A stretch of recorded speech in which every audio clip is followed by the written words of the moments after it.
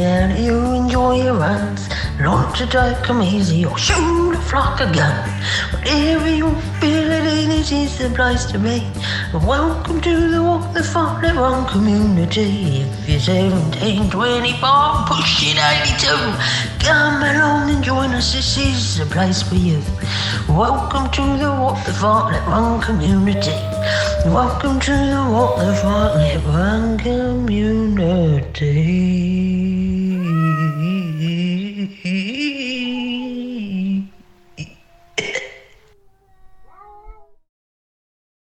So, I'd just like to go on record that if this is the first time you've listened to the What the Fartlek podcast, maybe you've come across us on social media, maybe you're a friend of our guest today, Dr. David Chung, and this could be the first minute of this podcast you've ever listened to. If you don't understand the context of what Statman John is and the absolute clusterfuck that's just happened, thank you for sticking with us. Thank you for letting the minute go by and persevering. It doesn't get better. I'm sorry. I'd have to warn you. But we're glad that you've stuck it out. Ladies and gentlemen, welcome to Series 9, Episode 4 of the What the Fartlek podcast. My name is Rob. And I am Matt. And we really, Matt, need to come up with something for Statman John to do, because this is taking the piss now with him going rogue. maybe we could do the park run updates and stuff like he used to do when we had time to all get together at the same time during the week. Maybe we could do that. They were good times, weren't they? They were good times. Yeah. But in the meantime, you just got to settle for him singing whatever that was. I think it was our theme song, but I'm not 100% sure. We've got an action-packed show today, guys. We're going to get straight into it. I do just want to take a moment out of the recording today just to say a huge thank you on behalf of myself and of Sammy. I, of course, wasn't here last week. It's become somewhat public knowledge, so a lot of you will know that the reason we weren't here is because, sadly, my father-in-law, Sammy's dad, Graham, passed away after a short but very aggressive battle with throat cancer. That happened on Wednesday, so we were a little bit worse for wear, but my incredible team took over and guys put together an absolutely awesome episode, I've got to say. I felt like I wasn't needed. I enjoyed listening to it. Kept me going in a sleepless night. But more importantly, but as importantly, I want to say a huge thank you to everybody from the Fartlek family who sent us messages, well wishes, who just checked in, are still checking in now a week later. It's an incredibly tough time, but we're very, very happy to have you all. We see you, we appreciate you on behalf of all of us in our family. Thank you very much. And just a quick one from me, if you are lucky enough to still have your mum and or dad around, it might be worth just dropping them a quick text and making sure they know how much you appreciate them, because I think as children we're all a little bit guilty of maybe not doing that sometimes, and you never know when that opportunity might not be there anymore. So that's just a little humble request from me. Matt? Yes, mate. Well done last week, buddy. Eh? In the big chair? I know, yeah. I thought I did all right. It wasn't too bad. We had a bit of helping hand from JP. I mean, let's face it, he carried you through the entire thing, didn't he? I thought we bounced off each other pretty well. The Keith came good. It was like you were back at the top of Pendle, wasn't it, mate? It was, yes, yeah. We can't talk about that anymore, though, can we? You're going to, though. We've already recorded the next segment. You talk about it loads. The man in question, though, he's back behind the editing desk today, but he's lurking ominously in the background as always. Mr. John Pickup, how are we doing today, sir? Yeah, very well. Really nice words from you there, mate. And we've got you, which is always important. And then just trying to lighten the mood a little bit. I do feel like I'm some kind of accomplice to Statman John these days, because this is all staying in what he's just done. So sorry about that. Yeah, you could at any point just not put it in the edit, couldn't you? But you're going to, and you continue to, because you're impressionable. But fine, just leave him to it. It makes him happy. Matty, what's on the show today? Another packed week, as always. How's your week in running? I've done a little bit of running this week, as have you. An awesome chat with Fartlek family member, original cast member, David Chung. Bema are also back telling us their park run travels, and also the update on week 2. of round 1 of the Park Run Cup. We've got a huge roll call mainly on Pendle, and then the thank yous at the end. Ooh, thank you. But that's not all we've got coming today, Matty. Right. I've got something else. Right, okay. And I'd like to share it with the group if possible. JP, you can be involved in this. Do you want to just jump off mute and get engaged? Absolutely. So, what you may have forgotten about, Matt, because we've had a topsy-turvy couple of weeks, of course, and we were in autopilot a little bit with you guys, stepping up at the last minute and putting some content together. What you may have forgotten about is about 2 weeks ago, Matt sent me a series of voice notes. Never mind. There is an explicit warning on this week's episode of the podcast, and you're about to find out why in the course of the next 3 to 4 minutes. Matt is about to launch on something of a tirade. I'm just going to give you a bit of context. In lockdown, there was a Strava segment that me and another member of my old running club were battling back and forwards about trying to be the king of the mountain to record the fastest time on the segment. He got to a time that I was never ever going to topple over, so I just got bitter and sulked about it for 6 months. Then I met Matt, and because Matt's Matt, he decided that he was going to take it upon himself to beat that time. He did, and he was king of the mountain for just over 2 years on that segment. Yeah. Until something happened. Now, we're going to try something a little bit new here, JP. We're not going to use your amazing editing techniques. I'm going to stick my phone next to the microphone, and we're going to see whether or not the sound quality is good enough. If it's not good enough, it might be that you cut all this out and just layer it on in a cut segment. But we'll see how we go, all right? If I remember right, There were a fair few swears in this. That's an understatement, Matthew. That is an understatement. Do we need a trigger warning on this one then? I mean, if you do not like listening to Matt drop F and C bombs, Matthew, with alarming regularity, then just scrub through the next 10 minutes or so of this podcast. It's funny, I got called out on the group for putting a clean warning on one where I think Statman John used the F-bomb once, so there's definitely an explicit warning going on this week. Yes, and we definitely need to tell some members who might not like the slightly spicier language to just move on along, but if you do like hearing a little Ewok absolutely melt down, these next 5 minutes are for you. Are we ready, gentlemen? No. Yes, so Strava, that segment that you asked me to take off that kid that kept taking it, the Fox to Gypsy Queen segment, it's been taken. He beat me by 34 seconds, which kind of started ringing alarm bells. So obviously I went into the run and clicked on the entire run, and it was in the middle of a 26-mile run. No, I'm not being funny, but I don't think Kipchoge is fucking moving to bit. There's the first one. I sent alarm bells ringing a little bit. So I went and checked the run and zoomed into certain areas of this run. He's run like over to Hillsborough. He's run to Crystal Peaks. He's run pretty much everywhere. And I've zoomed into the Crystal Peaks areas, and during the run, he's had a leisurely stroll around Crystal Peaks.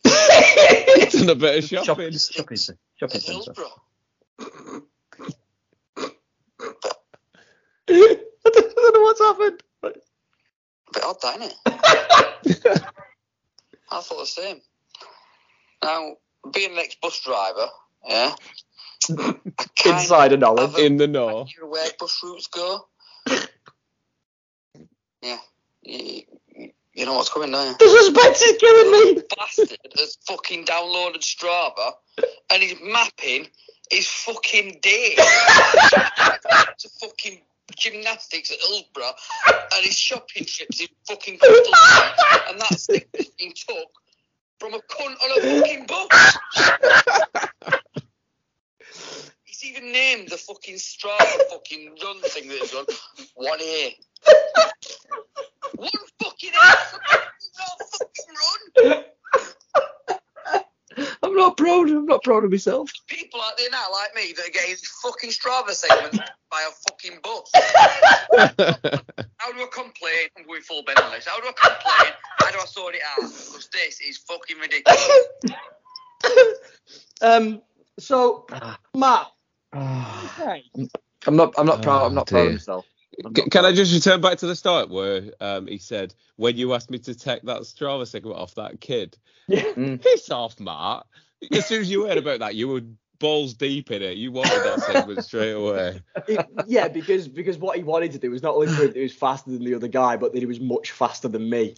Yeah, you're not faster than the bus, though, are you, man? I was peacocking is what I'm doing. You're peacocking. And it's Strava can be used for good stuff. I've seen a lot of people using Strava and creating segments for the podcast and stuff like that. It can be used as a force for good and stuff. But that idiot is. Right. Well, that wasn't the end of your rant, was it, Matt? Because can I just point out as well? I didn't engage him in conversation. I just sent a laughy emoticon reply, but that apparently didn't pacify him because then this happened. It's not just one run and all. I've gone into his activities. All his activities are bus routes. All his activities are bus routes and fucking tram routes. Yellow route. Purple route. He's taking piss. Oh, Matty, are you all right? Oh, dear. No, I'm not. It's took me crown. I don't like it. Right, okay. It's quite funny. I think Gary Ludwin knows what to do now. So there's going to be some Boom Orange Carrot 1A segment set up. Purple route. Dear. And then 11 minutes went by. What were you doing in that 11 minutes, Matt?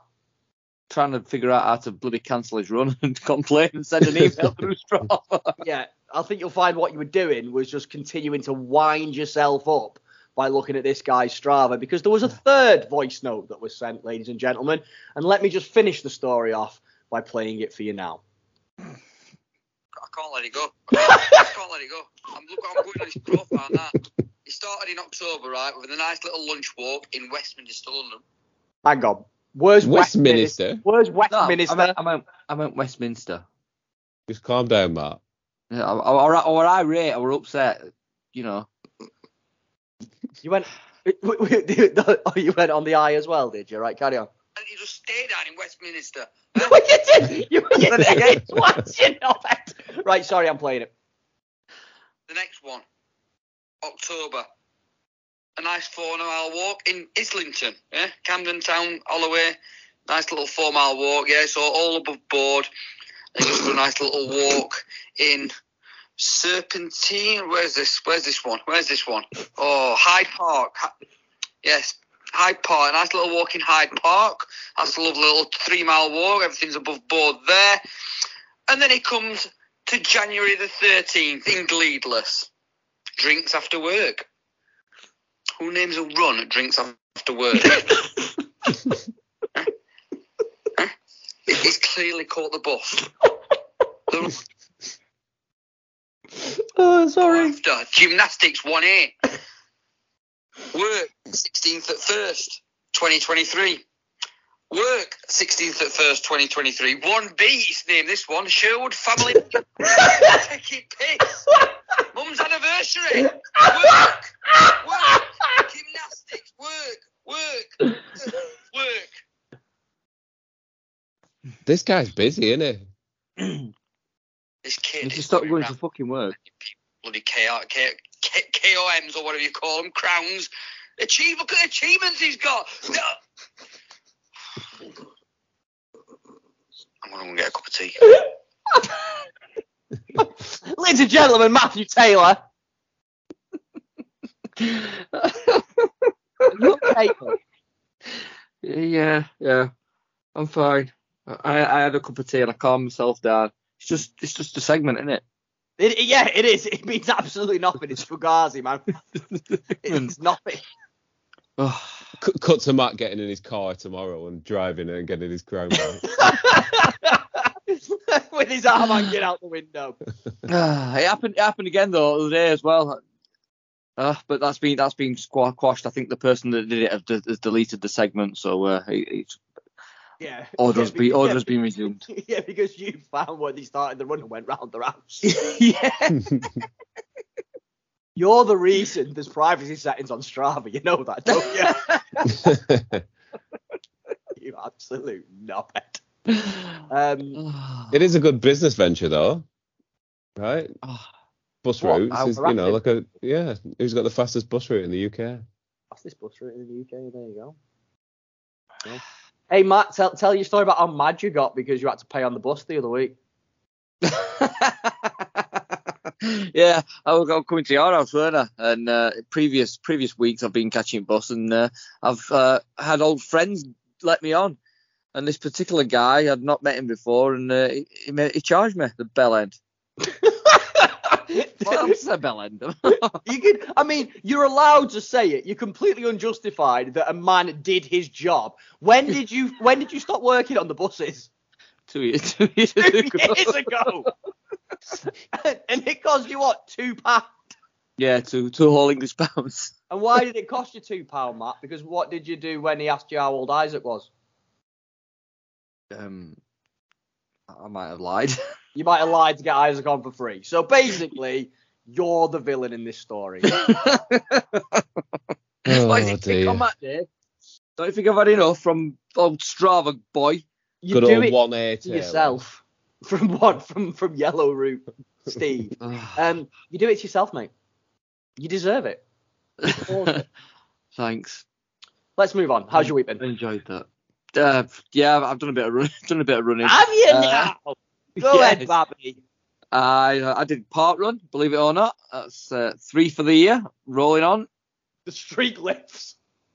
Yeah, and I've done a 5 mile run as well with no issues, no pain, and I ran slow. Like after your talk a few weeks ago about slow running, I took it on board with my injury as well, and ran slow.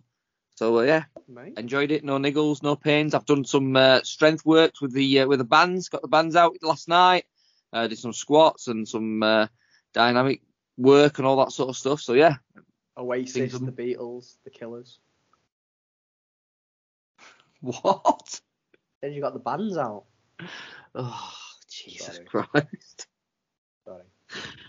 Wish Chuckle Brothers are back. So I've had a good time, mate. I've been back out and enjoying the fresh air.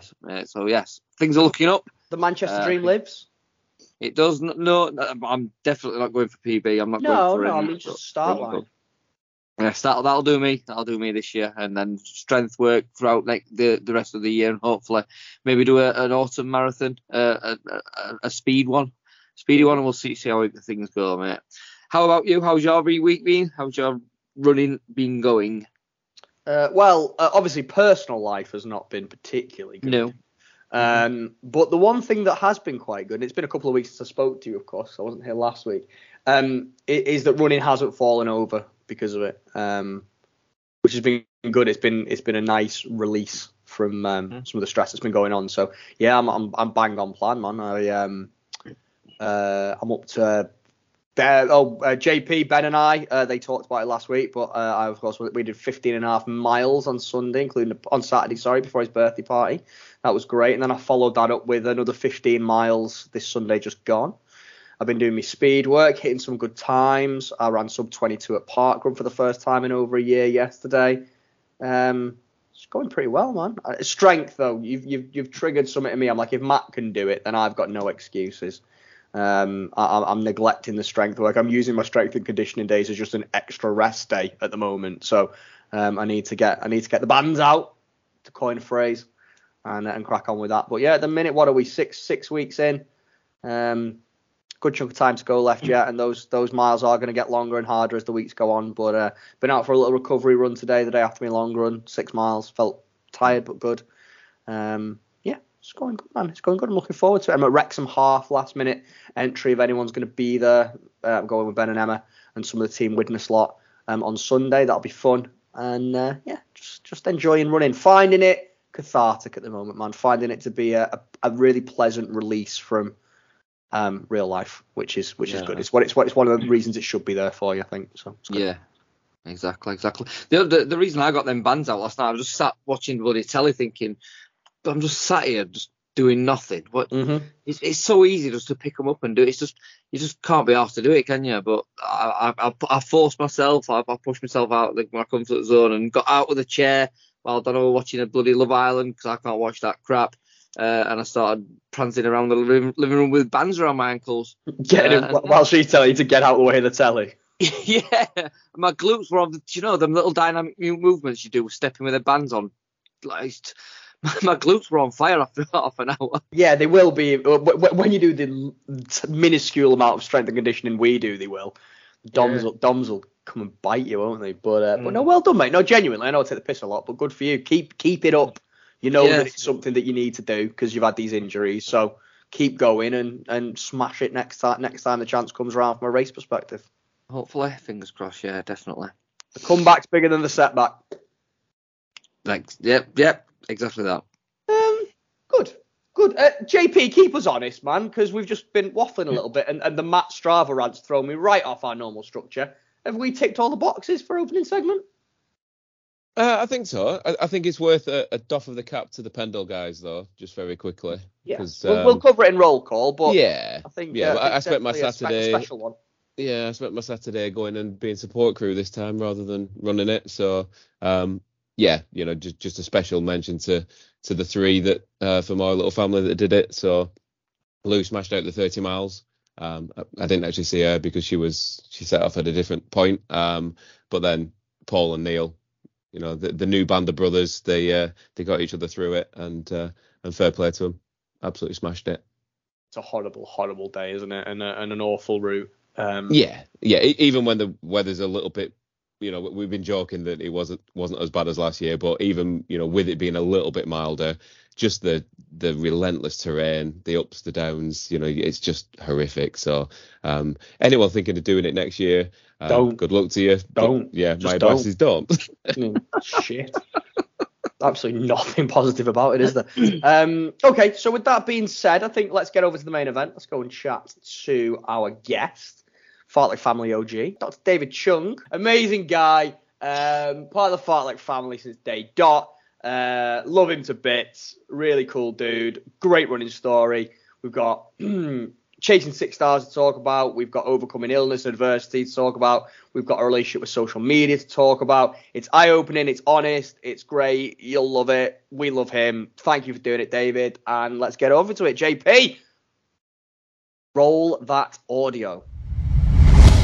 Here we go, gang. Episode 4 of Series 9. And I know what you're thinking. How are we going to top the 3 amazing guests that we've had so far this season? Well, as always, when we need a safe bet, we turn to family. My guest today has a long and storied history of running since he started over 20 years ago. We're going to embark on a whistle-stop tour through that journey, which has taken him well along the way to being a 6-star finisher, on fundraising adventures, battles with his own health, and forging a positive and productive presence on social media. Alliteration for you there. Most importantly, he is one of our own, an absolute stalwart of the Fartlek family and part of our gang since pretty much the beginning.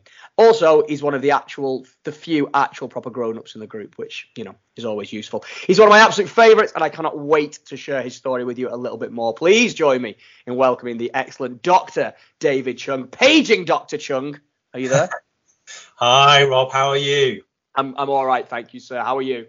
I'm very well, thank you. You'll be pleased to hear that as a GP, we don't get paged anymore, only when we're in hospital. So fortunately, we don't have that interruptions anymore in our lives. But I'm responding to you now. There we go. Well, in 2023, I think paging's probably the worst way to try and get in touch with somebody. How's your day been, sir? Been out for a run? I have been for a run. So I did a 3-mile, just an easy run because I'm training for Manchester, like a lot of us are doing from the family. Wonderful, and I'm sure we're going to get onto that in a while as well. It's going to be a big meal, big party, Fartlek family there. Let's go back to start. You know how we start this, sir. You've listened to 1 or 2 of these. We're going to spend the next half an hour or so talking all about you. We're going to walk chronologically through your running journey, but every story has to have a beginning. Talk to me about your formative years. How did you get into running? So I would describe myself as someone at school who was particularly unsporty and probably someone who was never really picked until the last in terms of team sports. A bit overweight and probably a little bit shy at school. And it wasn't really until I got to university and after university that some of my friends from university did a race called the Kingston 8, which is in Kingston, and 8 miles. And like a lot of my running at the beginning, didn't do any training at all. So it was 8 miles, and surprisingly, I didn't die at the end of it. And that was really my first race back in 2002. So I've been running nearly over 20 years. And then after that, I managed to get a place for the Great North Run in 2007. And it was an amazing experience. I'm sure for those people who've done the Great North Run before, we know that it's epic crowds, the huge numbers, and that amazing finish on South Shields finish on the prom. And I have done it 3 or 4 times since then, and really, despite the fact that I had done these races, I was really sporadic in my training, really didn't do very much, and I didn't really train from year to year, apart from when I was doing these sort of these half marathons. So that's really where I started. And I mean, you gave me a big time gap there between the first race and then Great North Run, and you mentioned the word sporadic. Was running just kind of, I guess, something that was there bimbling along in the background, kind of something to distract your attention every now and then, rather than, I guess, what you'd call a hobby, a passion, an interest? Yeah, I think it was one of those things where, you would, run for, a couple of months. Maybe there was a race that was part of it, and then I would run, it would be, months or years before I would run again.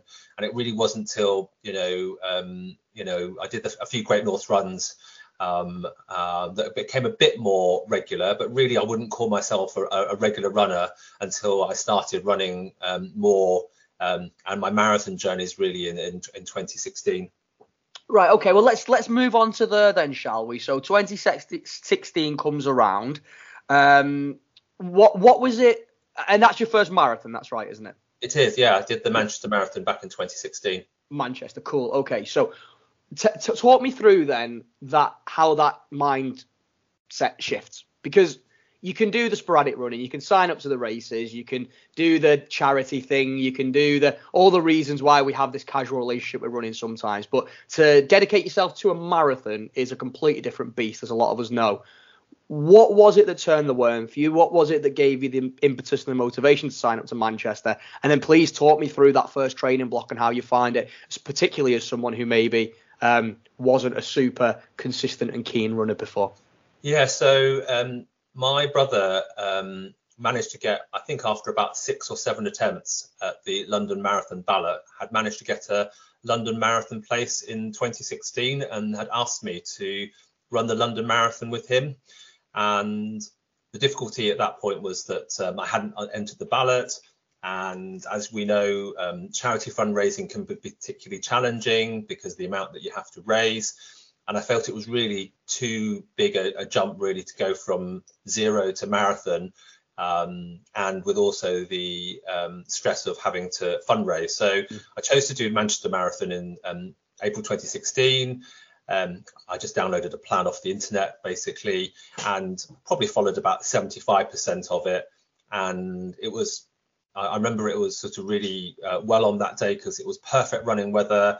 It was sort of 8-9 degrees, had my layers on, took my layers off, and had an amazing experience. And as we know, the danger of doing marathons or any sort of race is that as soon as you've done one, you sign up for another one because you just think, gosh, is this something that was just random, or could I do better? Or, like all these things, you just want to go and, do that, have that experience again. And Manchester really was amazing because it was, not only was the course a great course, there was so much support on the course as well. And I know I think the course has changed in the last few years, but it started and finished around Old Trafford. So there was something really special about the Manchester Marathon. So, and that really was that was my first race. Yeah.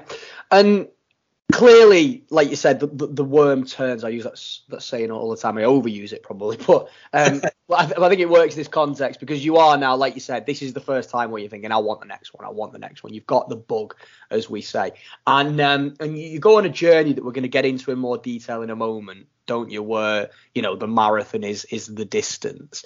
Is 26.2 the preferred race distance for you? Is that the one that gets you motivated?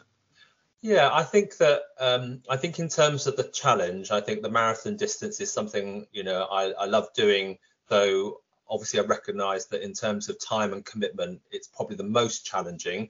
If I was to enjoy, probably in terms of enjoying a distance, I probably enjoy a half more. But in terms of actual personal achievement and satisfaction, there's definitely something amazing about doing a marathon because it's that culmination of 3-4 months of intensive training, particularly in when you do it in winter. For a spring marathon, you're training in the dark and all sorts of weather, and then when you're training for an autumn marathon, you're doing it through when there are lots of other distractions, holidays, it's hot, all those sort of things that really get in the way of training. So they have its challenges at both ends, really, whether you do a spring or an autumn marathon. So I think in terms of challenge, I think the marathon has been the most important one for me in terms of satisfaction in what I've achieved.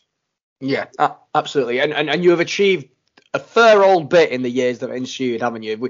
We'd be here all evening if we were just talking about every single one of these marathons. I do want to focus in on the majors, because you've started ticking those off. Yeah. But before we kind of nail those down and I guess make the presumption that the majors are the best ones and they're the ones that you want to talk about, let's keep the question more general. Of all the marathons you've done, is the one that stands out as your favourite? I think it would be Berlin. Mm-hmm. I think for several reasons. I mean, we can talk about it a bit later, but partly the experience of leading up to Berlin in terms of the going away for the weekend and meeting people. And then I had a coach at that time and my running was much more consistent. And in terms of my time, it has been my fastest marathon. Mm-hmm. So in terms of the experience and everything that happened around the marathon, I think Berlin stands out in head and shoulders above all the other marathons. Though every marathon is different and unique in its experience. I don't want to talk about all of them because obviously, as you said, we'll be here all day. But after I did Manchester, I did the Hull Marathon.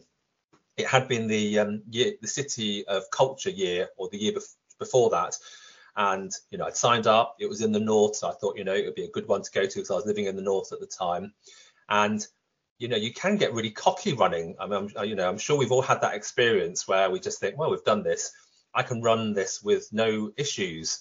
And I remember running the Hull Marathon thinking, I had a late night. I had a really large meal and curry the night before, which was not the best in terms of training. Absolute rookie mistake. And it was, I hadn't realised that the Hull Marathon hadn't been running for a few years and had just restarted. It was a really small field. So it was about 1,000 or 1,500. So, I'm not the fastest runner. So towards the back, it was there was hardly anyone in between myself and the runner in front and the runner behind. And for those who know the Humber Bridge, you run over it twice, run once over it, and then you run it on the way back. And it's long and it's horrid. And it was one of the worst experiences in terms of running. Of course, I had a great experience in terms of finishing, and it was a great achievement. But it was one of the most sobering runs I'd ever done, thinking, having done Manchester, conquered it, and then doing Hull and actually completely spat out by it and thinking, God, this is something I just can't do without actually paying attention to the race and how I train and even all the preparation right up to the day. So that was a really sobering experience from that point of view. Yeah, you know what? I'm sure there's a lot of people nodding their head while they're listening to this as well. It is a little bit mind-boggling how you can. We've all done it. You go from one race where you feel like $1 million. You're like, I'm Kipchoge, and then the next race, it's like, why am I doing this? So let's talk about Berlin. That you mentioned Berlin. Sorry, you said that Berlin kind of head and shoulders from the experience, and that is one of the, I believe, 4 stars that you currently have. I have, in terms of world London, majors. London, Berlin, New York, and Chicago. Yes, Chicago as well. Okay. Much talked about subject, the world majors. It's seen as a little bit of a golden chalice for runners of all abilities to aim towards. Of course, Boston being the difficult one for us non-elites. But did you set out on a journey to be like, is that something that's part of your like mindset, your ethos? Or do you want 6 stars? Is that something you're consciously trying to achieve, or is it just that you're wanting to run these great races? It just so happens they're on a list that gives you a big fat medal at the end. I think that it's because they are the majors. They're talked about so much by people because of the experience that you have when you go to these majors. We know that, or for maybe the people who don't know, there are actually very few people who have actually got all 6 stars. I think it's something like 3,000 or 4,000 people. Mm-hmm. So you go from that statistic, which is that only 1% have ever done a marathon, to then obviously, only 3,000 people have got, the world majors. Now, of course, in terms of logistics and cost, it's only open to, you have to be incredibly lucky, and it's obviously incredibly expensive to do these races. Mm-hmm. And from my personal point of view, maybe your listeners will turn off, but, I've been really fortunate in terms of ballot. So for all the majors, I've actually got into them first time. Wow. Including London. I've not been successful since then, and that run has stopped because I tried to get into Tokyo this year and wasn't successful, but I have been very fortunate in that respect. And if I were to do the majors, it would be the icing on the cake. But from my point of view, it's really about going out to enjoy races anywhere, really, from domestic in terms of being at home to races that might be in Europe or around the world, and to really enjoy part of the experience of being somewhere else, plus the joy of obviously finishing a race in an amazing place. So that's really my drive. Yeah. And we've talked about Berlin. London's London. I know what you're going to say because everyone says it. So let's talk about the Americans, though, because you've done 2 of the 3. Yeah. That's the thing, that when I talk to people who are on this 6-star mission, or that have at least done a couple of the American majors, that seems to raise difference of opinions all the time in terms of which ones are great, which ones are horrible. What was your experience of Chicago and New York, I guess, comparatively to each other? Yeah, so I enjoyed Chicago in terms of the experience and organisation, and it was a good race. The conditions were a bit tricky in that it was sort of humid and raining, and the fact that you run through skyscrapers does play havoc with your GPS and your pacing and your watch, so that can be a bit tricky. But I did really enjoy the experience. New York, I've just come back from having done it in November. It's iconic. You run through the 6 boroughs through New York. You start on Staten Island, and you have these incredible long stretches. So it's amazing to see runners 2-3, maybe a couple of miles ahead of you, and it's just this sea of runners. I mean, it's both amazing and daunting when you're doing it. It was really tough conditions last year because it was unseasonably hot. Normally for New York it's about 8-9 degrees, and this last year it was 25.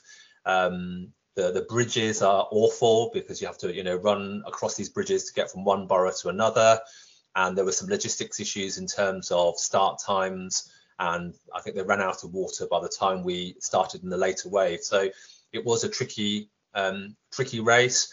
I touched on the fact that no one race is every race is unique, and definitely the experience at New York was unique but amazing in that respect. Yeah. And let's talk about something, I guess, kind of linked but a little bit off piste, because you talked about different experiences and how circumstances can impact races and I guess wider life as well. It's not been plain sailing all the way either, has it? I think, was it ahead of Yorkshire Marathon in 2017? You did have some health concerns. Do you want to talk me through what happened there and how it impacted not just running but life, I suppose? Yeah, so in 2017, I had a conversation. We went to dinner with some friends, and I'd found out that they had donated their both parents had donated a kidney to their child who needed a transplant at a young age. And also at the time, there had been a BBC article about something called altruistic kidney donation, which is where people donate a kidney. You can live on one kidney with no problems, and you can give it to a stranger. And that is, revolutionary in terms of that person, because obviously they don't have to take as much medication and they don't have to be on dialysis, which is hooked to a machine 3 times a week. And it really is life changing. And because you're a live, what we call a live donor rather than a deceased donor, the outcomes, because you tissue match and you plummet in within sort of 6 hours, the success rate is really, really good. So in 2017, I met my kidney specialist and wanted to donate my kidney, much to the concerns of my partner and my friends, who said it was completely bonkers. But I felt something. It was something I felt very strongly about. We don't have children, and I took into account that if anything happened to my nieces, that my brother or my sister-in-law could obviously donate to them. And obviously I felt at the time, I was, fit and well, running marathons and, not on any medication. And as part of my checkup, unfortunately, when I went to have my scan, they found that I had a 4-inch tumor on my kidney. And I had no symptoms, no bleeding, no pain. And rather than donating my kidney, I ended up having to have my kidney removed in October 2017. And it was really life-changing in lots of ways. So, it came completely out of the blue. I'd never been ill before in any particular way. It was the first time I'd had any sort of significant time off work. And yeah, I was fortunate in that I didn't need to have any further treatment in terms of chemotherapy or radiotherapy, but it really changed everything in terms of looking to the future. Everything was slightly, I suppose, tainted in that, I was thinking, well, what's the future going to be? And I've always been someone who's lived in the moment, but once you've had a sort of significant event in your life or a serious diagnosis, I think that crystallizes your thinking a bit more, or crystallizes your thinking about the future a bit more. Because you're just worried about, what happens if it comes back, or what happens if you're not going to be here in a few years, and those things you think, well, I'll just put that off. You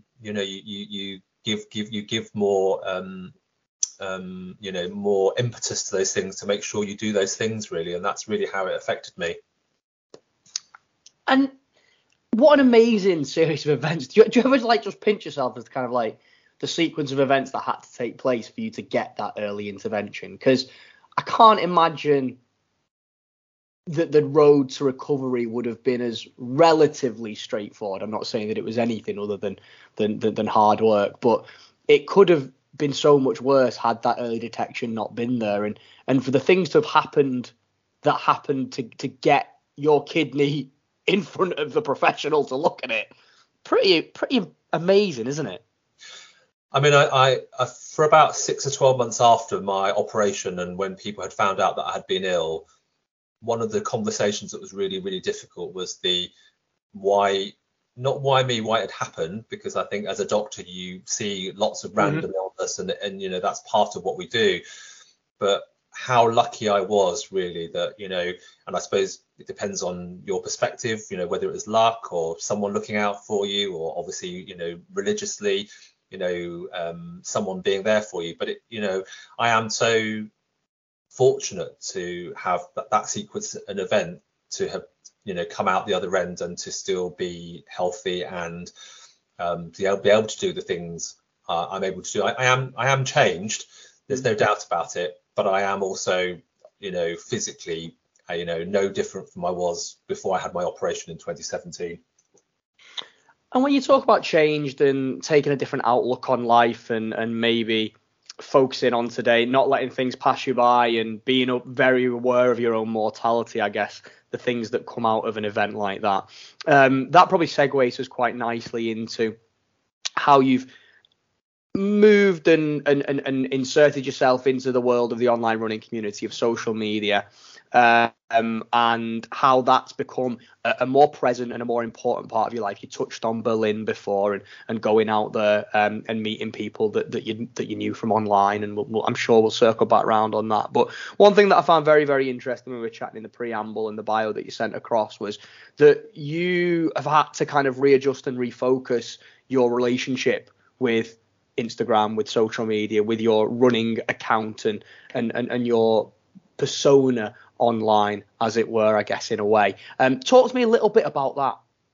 Yeah, so I mean, I think when I first started running and posting things on social media, I like we all do when we first start, and I think it's about human nature. It was about chasing likes and collecting friends. I have a conversation with our foster son, and he's always ribbing me that says you're following more people than follow you, and as if all these things are ultimately really important. And for the first few years it was something that I always struggled with. There seemed to be either people having more fun than you were, or that you were trying to be friends with people and they didn't really seem to respond to you, because partly, I don't know, sometimes it's about circumstance, sometimes it's about, whether you meet people in real life. And sometimes, it's more than just being on social media that connects people. It's or running. Sometimes it's about, a passion or an interest together or a shared story. And after a few years, I realized that actually these things were not important to me, or less important to me. And actually my social media is much more about partly documenting what I've done, because it's something that I find useful for my own journey, so that I can look back on it, and also to support other people in their journey as well. There are too many, we call them trolls, or people writing negative comments, and actually we need social media to be a force for good, so that we can actually support each other in when we're posting things, because a lot of the time we're posting things that are incredibly personal and vulnerable, and that we actually need to take that into account when we say things or comment on things. So that's really part of my social media journey. And then I suppose the final bit really was that making that step from social media into real life. We touched on Berlin, and I went to Berlin Marathon by myself. I didn't really know anyone there, and you've had this person on your podcast before, Marco Del Wazio. You almost started doing the accent then, but I think you yourself so as not to be rude. But he can take it. He can take a ribbing, can old Marco. And Mark was fantastic, actually, because he showed me that it was okay to sort of reach out to people, and he was incredibly generous, and and suddenly I met these group of people who I'd never met before. We had a shared interest because we were at Berlin, and I'm still in touch with some of those people. I've made a friend, a guy called Darren from LA, and I've hosted him since he came back to do London a couple of years ago. And I think that's what builds connections and community. So I think that there is an element about social media that does connect us, but I think taking that step, if we can, into something more concrete builds those lifelong relationships that really nurture us and fulfill us. Do you think that shifting your mindset and maybe not forcing an issue, as it were, about being part of a group or getting something out of social media or forming friendships. Do you think that mindset shift was the foundation of what allowed you to just let it come to you organically? Absolutely. I think that rather than worrying about what other people were thinking or worrying about whether something was going to happen, and just allowing things to happen, and also, you know, in some respects paying back, really, you know, if there is the opportunity that I can, you know, and meet people. I mean, that's why I love the podcast so much. Not only do you hear these amazing stories, but these, you know, there are these like-minded people that you can just you know, hook up with and, you know, meet and have that conversation. And, you know, in some respects, you know, social media is fantastic. You know, there is just so many people out there, but it can also feel incredibly lonely. Yes. And, you know, when you go to races, it's just having that ability to have a friendly face and someone that you can just see at either the beginning or end, or have a drink or a meal afterwards. It's just so important that, you know, that something to share your experience with someone else is just amazing for people. Yeah, it is. I agree, absolutely. But there was something you just said then that really, really resonated with me when you talked about what a lonely place social media can be sometimes. You know, to the point you were making earlier about, you know, not quite feeling like you fit in, not quite feeling like your face fit, or you're making those connections. And I think that probably sits for me really nicely into the statement you're also making about being more authentic, being more genuine, just being yourself. Because if you portray yourself in that light, then you're not giving anybody false expectations of who you are and what you can offer. And that makes those relationships that you've talked about forging so much easier to do and so much more real, because you're not portraying this idea that you are a certain person and almost making people feel they're going to get something out of you in terms of a friendship, in terms of a connection, and then all of a sudden you're not that person. Absolutely. And I think that's important as well, isn't it? It is. Great. And could I just go on record to say that I am really, really glad that you changed your mindset and that you did step out and that you did get involved, because I think you're a bloody diamond, and I'm very, very glad to have you as part of our gang. Before we wrap up, there's other things that we've not even touched on. When we spoke about Chicago, you raised an absolutely amazing amount of money for charity, didn't you? I did. So it was my comeback after my illness, and I milked it for all it's worth. So if you came to see me as a patient, I'm afraid you did get thrust in front of you a Just Giving link. So there we go. And I was in the local papers, and I raised money for our local hospice. So I raised over £6,000, and I to this day I don't know who it was, but I also received an anonymous donation of £1,000. So I'm completely bowled by that experience in terms of fundraising on that particular at that particular time. Amazing. And when it's a local charity, particularly the hospices as well, yeah, it hits home, doesn't it, as well, especially when you get something like that donated to add to it. But an incredible achievement. Ben would kill me if I didn't call out the fact that you are, of course, a huge part of your parkrun community locally as well, aren't you?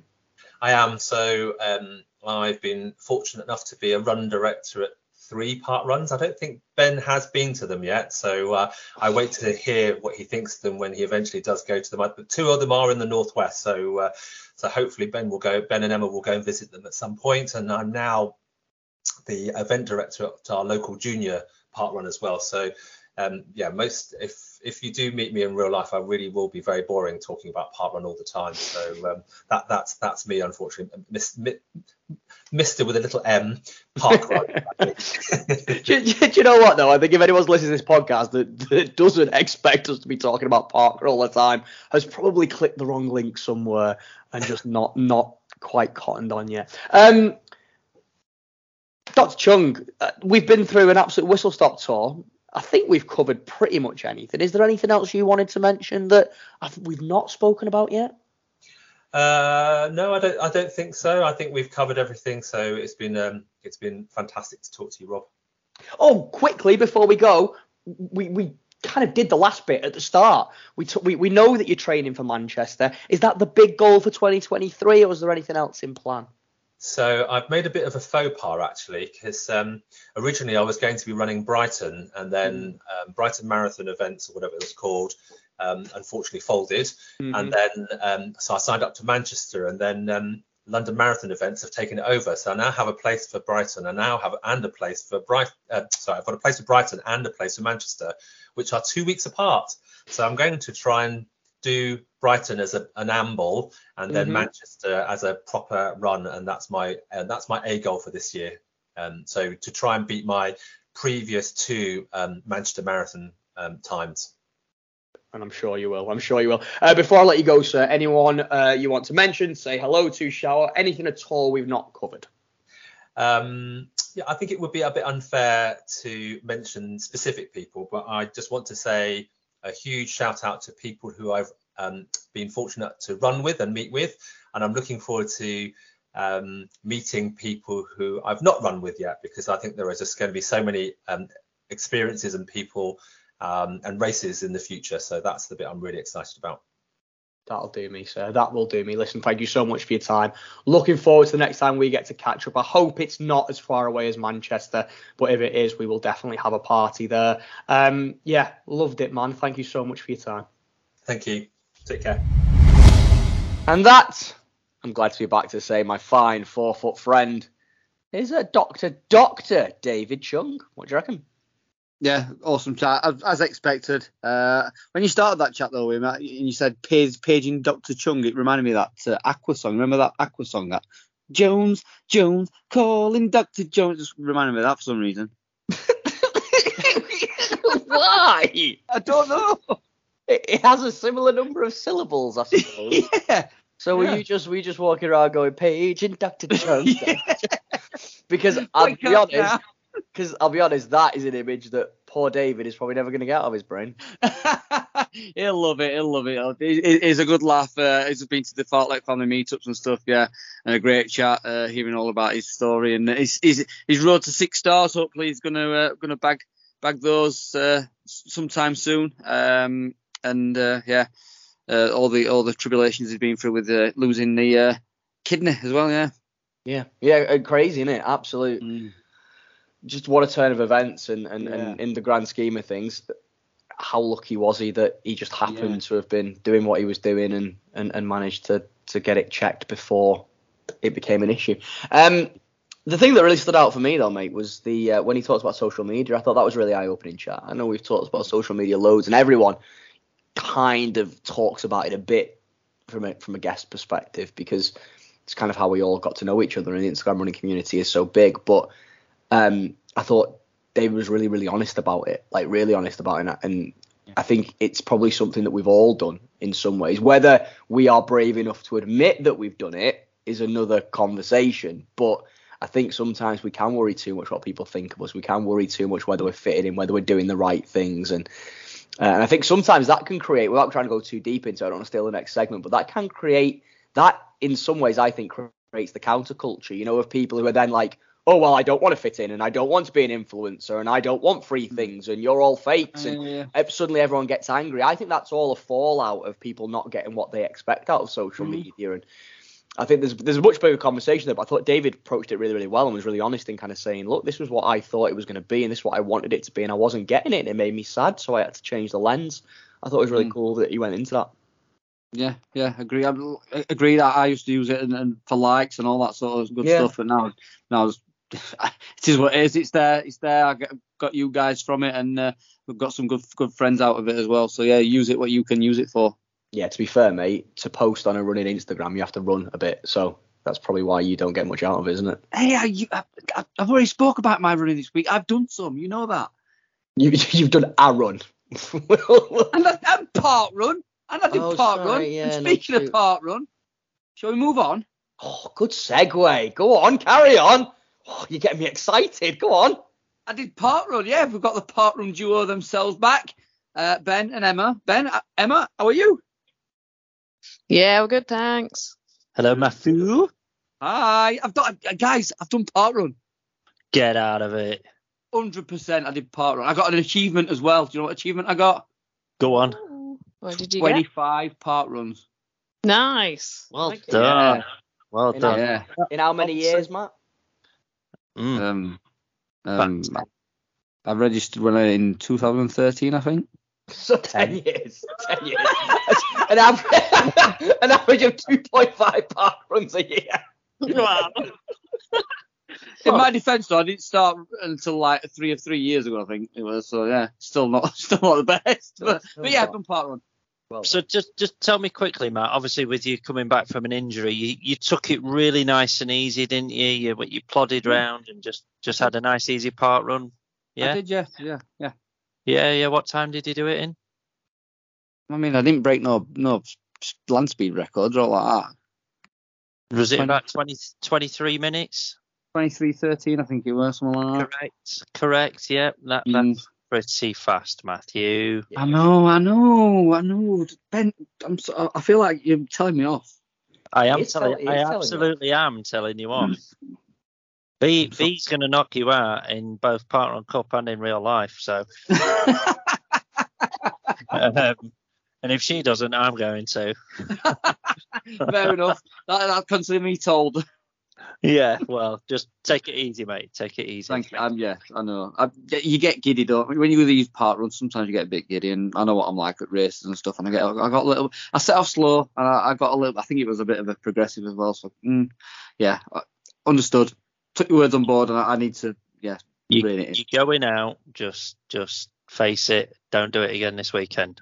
The problem is, Ben, that when he goes to parkrun, there's so many people for him to run off on. Yeah. Start talking to somebody and then just get bored and yeah, exactly. Pretends to make friends and then just lets it.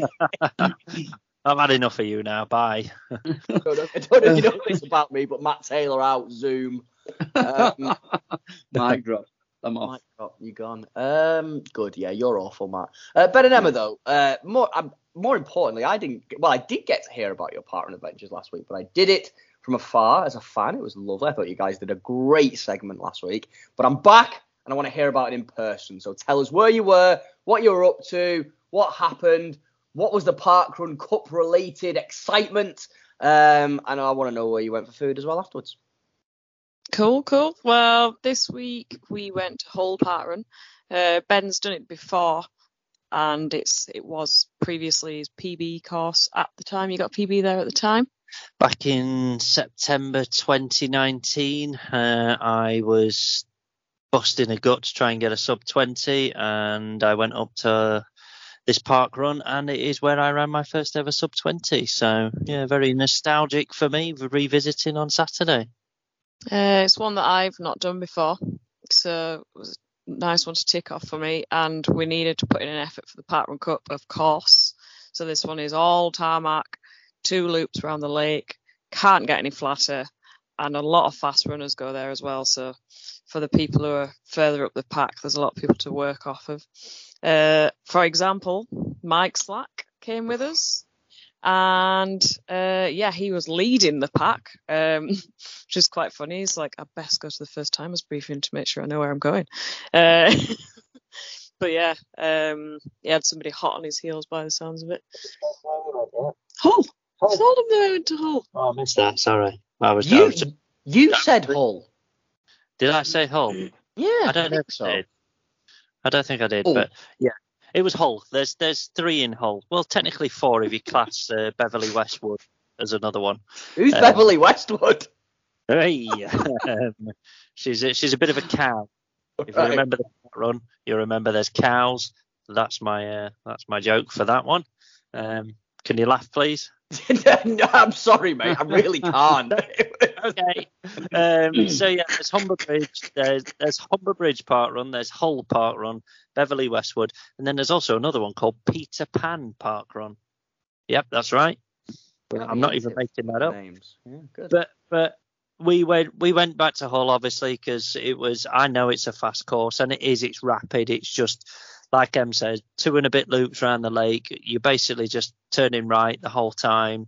It's like running on a track that's just not perfectly oval shape, and it's so fast and it's so nice, and there's wide paths, and they love their park run up there. Like Em said, a lot of fast people go there. Obviously, Slacky was the fastest on the day. We'll tell you his time shortly. But, I mean, even for me, I put in an effort, and you'll hear my time shortly when we talk through the Parkrun Cup. I came 19th with my time. So it was quick. There's a lot of fast people go there. I think first female was 17 minutes and 17 seconds, which was also the 5th fastest female time at Parkrun in the country at the weekend. So wow, amazing. Yeah. So it's lovely, Hull. You drive in. It's a place called East Park. It's free parking. The start was right next to the car park. The finish is about another 300 meters further down. You set off. It's straight down. Take a right. Follow it along the lake. Take a right. And it's just it's great. I loved it, and I certainly didn't expect to run what I did, but it was a good day for it. Weather was lovely. It was a little bit chilly, but not too chilly. It was dry. Conditions were perfect. No wind, so we couldn't have hit it on a better day. And it's really nice when you start as well, and you take the first 2 rights. If you're at the front of the pack, or even if you're at the back of the pack, you can look to the right of you at the across the lake, and you just see this swarm of people running down, and it was a beautiful sight just watching all the other park runners getting started. And Hull's lovely. I definitely recommend it. Anyone that can get there, anyone that wants a fast park run, you've got to get to Hull. Give it a go. It is rapid. They've got little kilometre markers as well on the way around, like printed on the posts.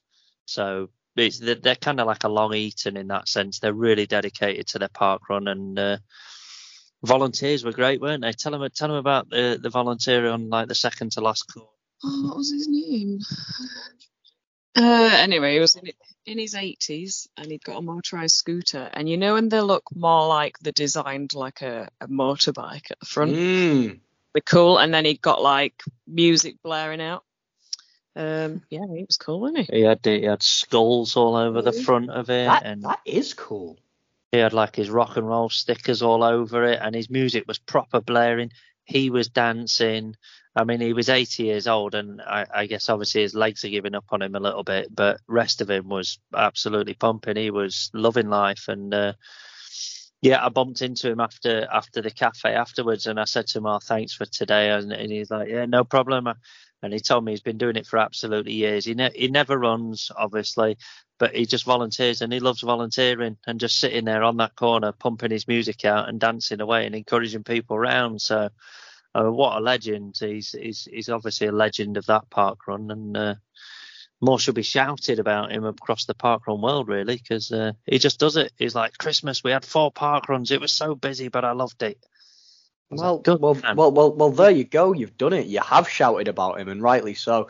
I think there's a lot of conversations there about how we all have to give X amount back to parkrun in terms of volunteering, and it's absolutely true we do. And it's a real shame when you see parkruns being shy of volunteers, and it's seen as I mean, not everyone likes doing it, I guess, so it's seen almost as a bit of a chore, a bit of a responsibility in some ways. But there are people who don't run, who for whom parkrun is all about the social aspect. It's all about the marshalling, the volunteering, the being part of that community, and the bringing joy to others. And they should really be celebrated, because it's another angle of parkrun that I don't really think gets the light shone on it quite as much as it should do, because it must be absolutely amazing for mental health, especially people like the chap you're talking about, maybe in their advancing years, limited in terms of mobility. I imagine, not to put kind of this guy's opinion in my own mouth, but like, I imagine that it gives him a real sense of worth and a real sense of belonging, and something to really look forward to on a Saturday morning. Definitely. You could tell he was loved by a lot of the runners and the core team there. And like you say, for him, it's probably his social time of the week, where he was there early. He was driving around the park playing his music. He loved the run. He was there afterwards in the cafe chatting away with people, and it must be one of the highlights of his week. Bless him. And that's another thing. Hull's a very well-established course. It was event 609. So next week is 610, which is hard to get Fibonacci. So This week there was something like 515 runners. So imagine how many runners they're going to get next week for Fibonacci. It's going to be mental. There'll be cow-hats everywhere. There will be cow-hats everywhere. You love a cow hat, Rob. Yeah, I did wear I wasn't insulting you. I did feel like a bit of a fraud in my cow hat though. When you lent me the cow hat, I was like, I was a bit like, oh god. If someone asks, if anybody asks or comments on the cow hat, I'm just gonna take it off and run away. I'm gonna do a mat. I'm gonna run off. I don't know what you mean. I don't know what it is. Yes, I don't know what it is. I just had a cold head. Yeah. But yeah, it's a whole park run, lovely park run, great volunteers. Not just that guy. There was a couple of young girls stood on the last corner, and they were just screaming their heads off the whole time. And everyone's really friendly. There was photographers there, and we've not seen the pictures yet, but I definitely don't want to see them because I'm going to look like death.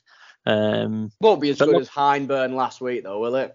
No, surely. No. That was a top tier photo. Brilliant photo, definitely. But this is going to be the complete polar opposite. This snot dripping out my nose and eyeballs bulging out. Yep, it's going to look disgusting. We'll just put Matt's head on top of you. Don't worry, mate. It'll be fine. Sound. Did you manage to offend any volunteers with the purple sign story? No, I didn't, did I? No.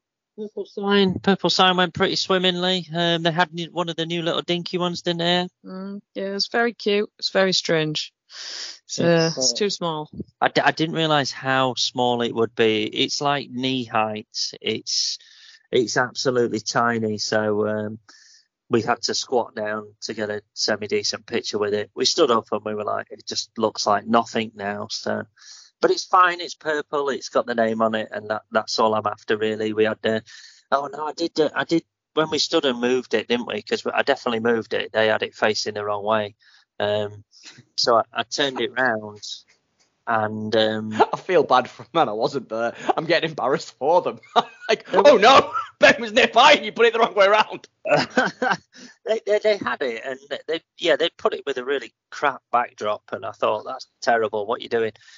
So I moved it, and as I moved it, there was a kid sat on the wall behind it, and well, I'm even thinking this was quite rude of me now, but it was actually it was also for the first time in how many series. Excuse me, you little shit. Can you get down off that wall and try to take this picture? No, it was quite funny, actually. So I was like, I'm just moving the sign. And I moved it, and I thought, there's not many people around here. Because I'd stayed in Barcode, scanned afterwards. And I tell you what, the busiest shift ever. I must have scanned about 200 people's. Em stood next to me, and it was just constant. Everyone came to me. But anyway, so there weren't many people around. So I moved the sign. Nice place. This kid sat there looking around. I'm thinking, he can take our picture. So I went up to him and I said, excuse me, mate, can you take a photo of us? And he kind of just looked at me blankly. And I turned to the sign and I was like, can you take a picture? And he kind of still looked confused. I went, don't worry about it. I'll find somebody else. And I just turned around and walked off and found somebody else. And I didn't really give him a chance to think too much the second time. But what if he couldn't speak English? I mean, that's a point. I didn't wait around to find out. I just wanted my goddamn picture taken. So anyway, we found another guy. He took some pictures. He was very enthusiastic, and he did a decent job, did he? Yeah, he did. And so we got a purple sign picture with our new miniature purple sign. So I thought it went all right, really. Yeah. And you ruined little Vladimir's holiday to Hull. Vladimir, possibly. Quite possibly. Who knows? Good. Cafe? Oh, yeah, it was really good. It was quite cheap as well, actually, wasn't it? I don't know. Slacky paid. Because we drove, so Slacky bought us breakfast. Although Slacky, a fellow vegan, Rob, his was more like lunch. He had like these sweet corn fritters and chips and salad. It was a bit of a strange choice, but he said it was good. Sounds rank, if I'm honest. No, they had a bit of a vegan menu, and there was a vegan all-day breakfast on there, but he decided to go for these fritters instead, vegan fritters. So you could have had a vegan breakfast, Rob. Yeah, well, I wouldn't have had vegan sweet corn fritters, let's put it that way. They had donuts, vegan donuts. I do like donuts. They looked quite good. Mm. And we had, what did we have? We had their version of a full English. I'm saying that in inverted commas because it wasn't a full English. Oh no. No, there was no black pudding on there. Did we have mushrooms? I feel like there might have been mushrooms. Yeah, it just wasn't right. It didn't feel right. They had those big, like, skinned tomatoes, plum tomatoes. I was like, nah, you don't have this on a full English. But it was good. Yeah, I thought you said it was good. Yeah. Emma started off by saying, yeah, it was good. Then you just slagged it off. I enjoyed it. Ben sulking because he didn't have black pudding with mayonnaise. Right, okay, of course he is. No mayonnaise, Ben. Hey? No mayonnaise. Not if there's not black pudding. I'm not that fussed. Oh, okay. So the inclusion of mayonnaise on the breakfast plate is dependent upon the inclusion of black pudding on the breakfast plate. Correct. A symbiotic relationship, one might say. I was about to ask if you've ever tried black pudding with mayo, but you're probably the wrong person to ask. Yes. Oh, I've had black pudding and I've had mayo in my lifetime. Never together though, unfortunately. Oh, okay. You should try it sometime. Maybe not, Matt. Well, no, yeah, that ship might have sailed. I'll give it a go. Yeah, go. If you're paying for it, Matt will eat it. Okay. Yeah, I know that one. Good. So, all in all, successful trip to Hull then, boys and girls. Yeah, brilliant. Hull's a brilliant parkrun. Definitely recommend it. Get yourself up there. Next year in Parkrun Cup, when you're back in round 1, you two, get yourself up to Hull. Yeah, after getting knocked out this round.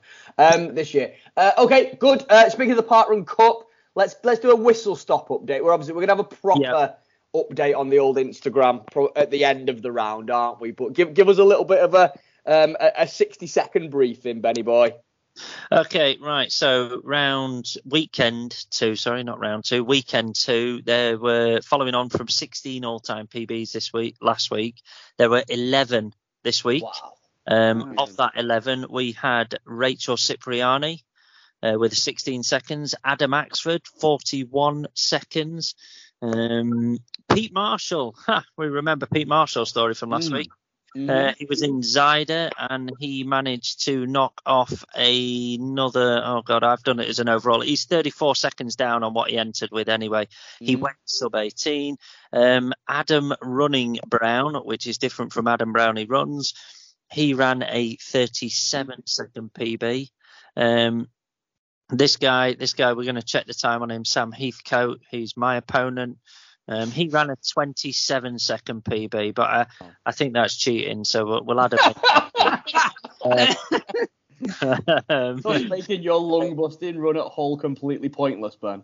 No, I'm giving it another crack this weekend. So. Right, okay. And this course is just a flat out and back, so I think I've got a lot more in the tank. Anyway, Stephen Murdoch, Mr. Steve Runs, he ran a massive 1 minute and 6 second PB. Karen Russell last week, she was 2 seconds off. Well, this week she decided to go 34 seconds under her PB. Wow. It's massive. Amy Harrison, Moti's opponent, originally knocked off 51 seconds in the first week. She's knocked another 11 seconds off that. So she's now 1 minute and 2 seconds under her PB. Right. And I think the biggest shout out, other than for myself, because I'll quickly go over mine. I ran a PB, a whole 2 seconds. Did not think I was anywhere near it. So I was completely shocked that I got that time. But anyway, it was outdone by fellow Hull Parkrun attendee, which was Mr. Michael Slack, winning Hull Parkrun, having equalled his PB last week of 17:02. He went and ran this week 16:49. He's an animal, isn't he? He's doing so well. He was, and I was just quickly to follow on from the actual parkrun segment itself. I watched him as I was coming around for lap 2. He was already round on the other side of the lake. He was just looked like he was cruising, absolutely cruising. And second place was hot on his heels. And for his last kilometre, he ran a 3-minute kilometre. That was about 20 seconds faster than any of the other kilometres. He just sped up. Yeah, try running off on him, Matt. Yeah. No chance. So there you go. 11 overall PBs this week. That's 27 overall PBs we've had in 2 weeks already. Love it. From 25 different individuals, because obviously Amy and Pete Marshall have both PB'd twice now. Yeah. And there were a further 7 others. I'm not going to go through them, but 7 others who ran within 1 minute of their PB this weekend. But just quickly looking at the list, I tell you what, unless some people are just going to bow out without putting an effort in, this weekend is going to be crazy busy with the people going for it, because there's a lot of people that aren't within a minute or 90 seconds of their current PB. So I'm expecting big stuff this weekend. How about you? Little runner boy Rob? Well, I was quite pleasantly surprised. So I was going to just put in my effort at Poolsbrook this weekend, and I still am. But circumstances obviously found us in Widnes this weekend, and I thought, well, why not get a bit of that pent-up frustration and sadness out, and I did, and I went under 22, which I know is still that was good. It was good. 90, 100 seconds off my PB, but I'll be honest, I was thinking that was going to be like 3-4 minutes over it and out. But yeah, first sub 22 since November 2011. So I'm pretty. I don't think I'll beat Paulie, and he'll be a very worthy winner, and at least we'll have a core team member definitely in the second round. But I'm pretty pleased with myself. Paulie, yeah. No, you did amazing, mate. You did. But Paulie, he took full advantage of Zyder, didn't he? He did. He absolutely did. Yeah. He actually ran quicker than me, and he's got about 50 seconds on me in the handicap. So, yeah. Yes. That's Parkrun Cup round 1, week 2 updates, and then obviously it culminates this weekend with week 3. So get your efforts in, anybody that hasn't, if you want to stand a chance of going through. In terms of the draw, we're away this weekend. We're over in Wrexham, as you know. So it might have to possibly be a midweek draw next week, because we'll make it work.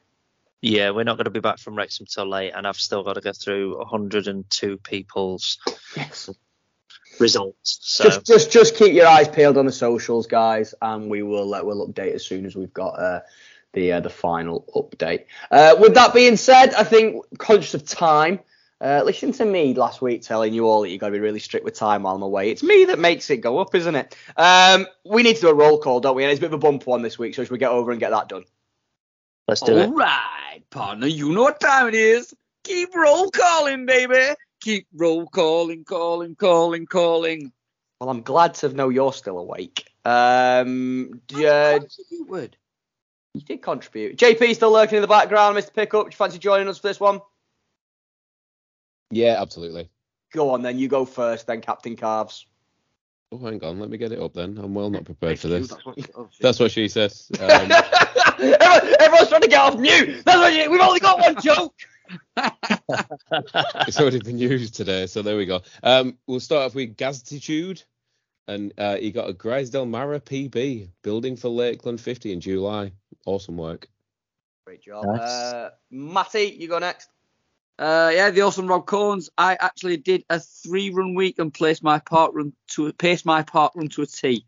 Not a PB though. Well done, Rob. Awesome running. Yeah, I was there with him. He did really well. He was super, super consistent all the way around. Emma? I'm skipping to this one because it made me laugh. Dirt Monkey. Shout out to Busy Birdie for reaching 50 years of age without getting lost or killed. Fair. She's agreed to do Pendle next year, so she'll end up getting lost or killed. Yeah, she might not be coming back down the other end of that, let's be fair. And go on then, Ben, you do the one that Emma skipped. Hayley Runs here is shouting out Neil, Paul and Lou for their Pendle Way efforts. I'm just going to go throw this out there, guys. I think we're going to see a few of those. Sam is running Parkrun PB and a half marathon PB back to back. Pretty impressive, Sam. Absolutely amazing. Well done to you. Move on. JP? Is that the Sam that's your opponent? Yeah. That Parkrun PB don't count. Did you do a half marathon PB on the Sunday, man, after your hull?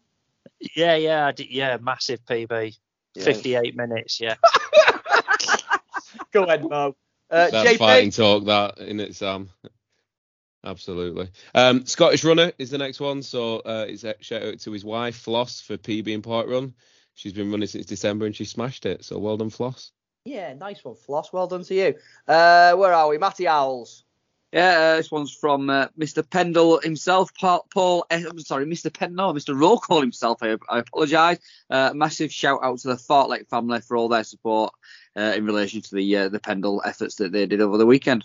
Do you want to do all of Mr. Roll Call? I can do because he's done. There's 4 of them in it. So a massive shout out to the Pendle support crew. Fucking amazing. So that's obviously JP, Paul, Archie. Was that everybody? Oh, and Westy. And Westy. Well. Yeah, Westy. And then awesome work from JP Jr. for his PB. Awesome running that, Jack. And then a massive. Don't you worry, Paul. If Jack runs a PB, you don't have to shout him out. He guaranteed will have shouted himself out later on in the call. Don't you worry about that. And Paul's also shouting a massive shout out to Joanna for a Dewsbury 10k PB. Awesome running, everybody. Well done. Yeah, great job. Emma, back round to you. One from our Doug, Darren Dunwitness. He's another one shouting out Karen. Shout out to the What the Fartlek V50 Club, gaining our latest member on Tuesday, a very select club. So yeah, it's Karen turned 50 this week. And then Ben, what else has Doug got? Oh no, it was Neil. They've just got a similar photo, haven't they? What's Neil got to say? A similar colour background. Neil is shouting out Archie, Polly, Westy and John Keith Pickup for the amazing support all day at Pendle. Sunday name, look at that. Absolutely. And then I've got Mr. Pete Marshall himself, the worst sandbagger of all time. And by that I don't mean like he's a really bad sandbagger, like he's terrible for sandbagging. I just mean he's really bad at doing it. Paulie and I got our Z alphabet complete for me. Hope you boys had a wonderful time out in Rotterdam, Amsterdam, wherever it was you ended up. Amsterdam, they're in Amsterdam, weren't they? And they travelled out. But there you go. Look at you guys. They were clearly influenced by the parkrun segment from Ben and Emma, weren't they? So, well done to you two. And then JP. Yeah, Mr. Steve runs. So he wants to shout out everyone from this community for being superstars and living the best lives. Yeah, absolutely. And of course, Steve has a brand new podcast, Point 99 podcast. Their first episode in, second episode will be dropping about the same time as this one. Do head over and give them a listen. Good people doing good things. Matty. Jonah Gibson's reciprocating the shout out from Paul and shouting out Paul and Neil for their smashing of Pendle with a praying hands and then boom, orange carrot. Pray boom, orange carrot. Emma? It's from our very own John Keith Pickup himself. JP runs free. A shout out to the lads and Lucy tackling the mild beast that is Pendle. Pass me the sun cream. Just Hashtag not as bad as last year. Oh my god. Why? What happened last year? You just got to get over it. Build a bridge, lads. The Sopranos. It's over. Get a new show. Paul Griffiths is back. Ben, do you want to give his too? Yeah, so Paul, another couple, roll Paul time.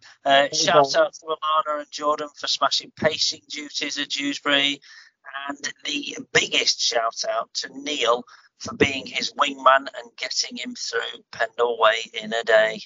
Yeah, well done, guys. On all seriousness, absolutely awesome effort. That is a killer course. You've been amazing. And then there's one more left. I'll be doing it to finish it off. I wonder who it is. Oh, look, it's Jack Penfold running. I just read that and laughed. That's pretty good, Jack.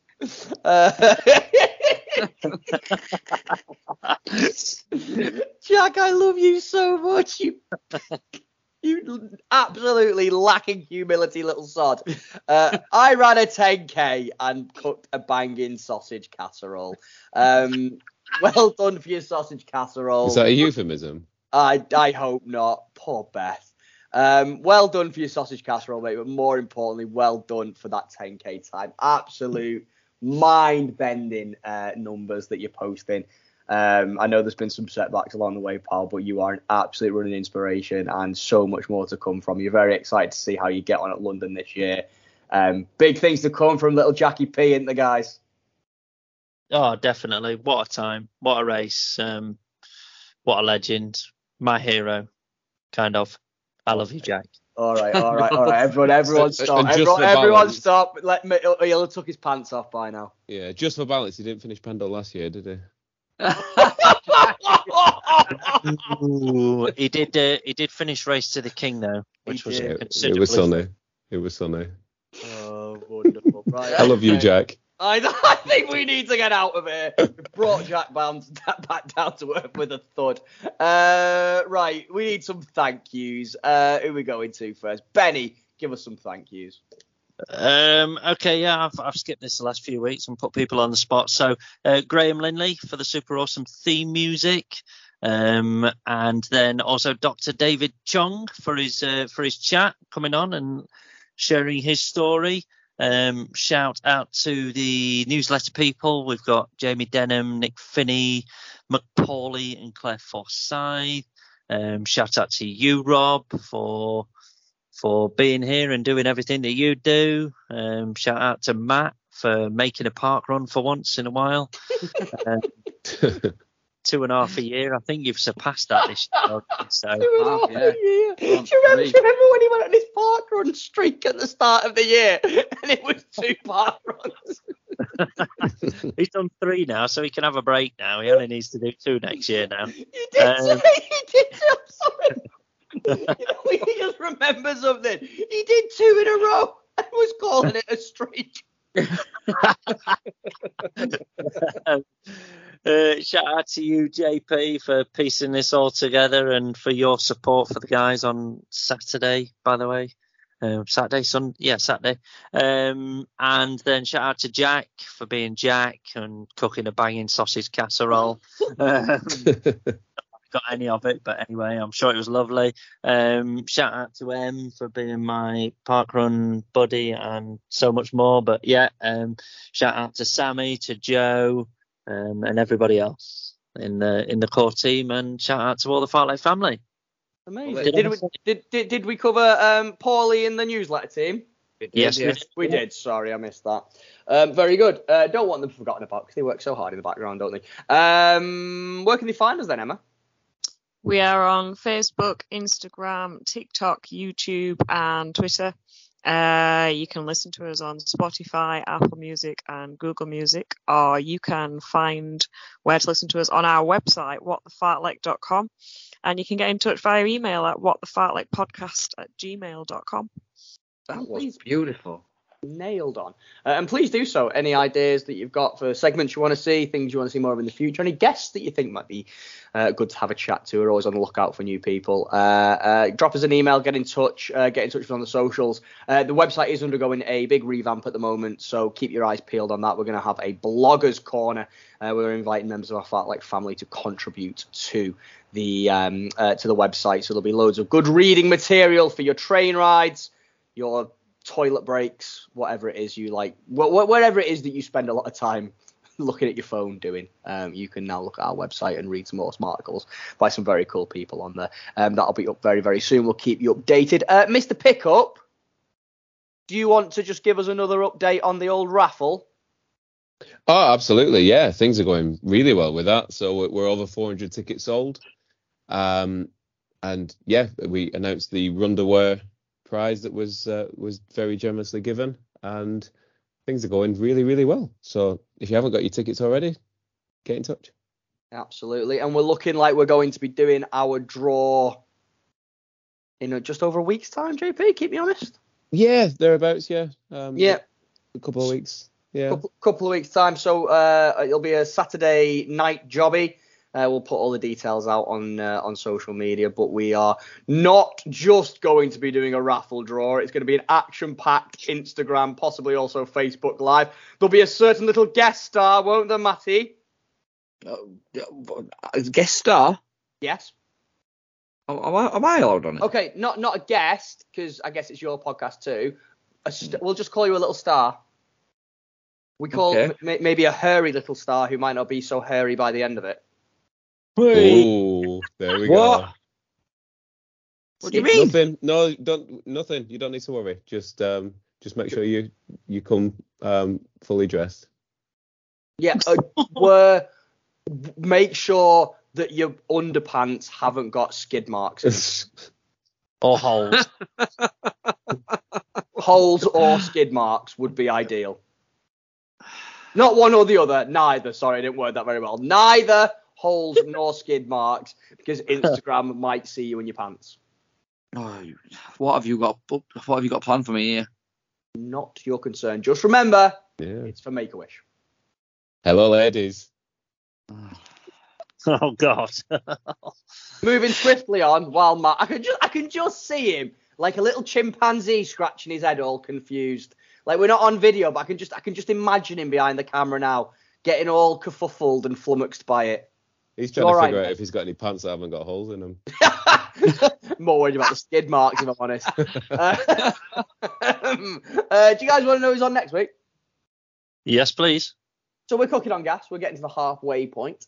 Do you ever notice what John Pickup has in his head all the time? A lot of hair. Well, an ever-growing amount of hair now. He's got the David Ginola look going, but no, he's a bit of a hattie, isn't he? A bit of a hat fiend. Yes, he is. Bit of a hat fiend, and there's a certain brand of hat that you're particularly fond of, isn't there, Mr. Pickup? There is. Good old Fractal. Good old Fractal. Very cool hat. Very cool company. And just an awesome brand. So we are going to be chatting to Matt from Fractal next week. All the way from, is he in Australia, JP? I know he's not. Is. Yeah, he's abroad. So we're still trying to negotiate getting that one done. But if you are a lover of headwear from a running perspective, then this will be a good one. It'll be a good chat anyway. We're going to talk about his running story, as well as the company itself, and just get you to learn a little bit more about the man behind the hat. So yeah, next week we're going to be talking all things Fractal. Have I covered everything, guys? Are we done? Where can they find you, Rob? Thanks, Ben. Yeah, give me a follow on the old Instagram. I'm at Little Runner Boy Rob. How about you, Captain Carves? I'm at JP Runs Free. What about you, Tiny Dancer? I'm at Matty Owls, Mr. Sexy Strider. What about you? I am at Sheffield_Strider, and to my beautiful other half, where can they find you? I've already told you, Little Runner Boy Rob. You just interrupted her then, Rob. How rude. I was making a joke. I got it, but we keep that private. Sorry. Where can they find you? I'm at MJJ85. And there you go.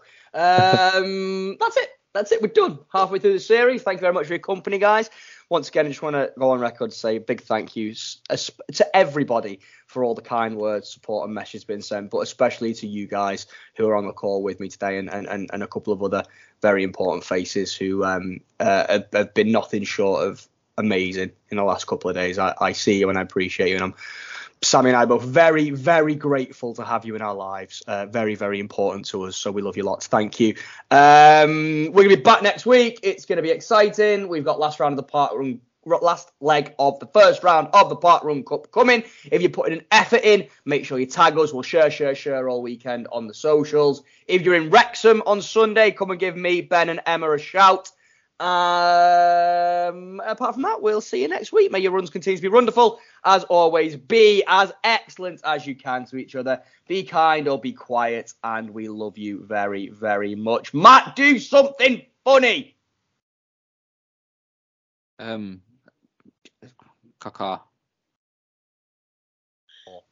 Oh. That's all I've got. Oh. I'm a Barbie girl.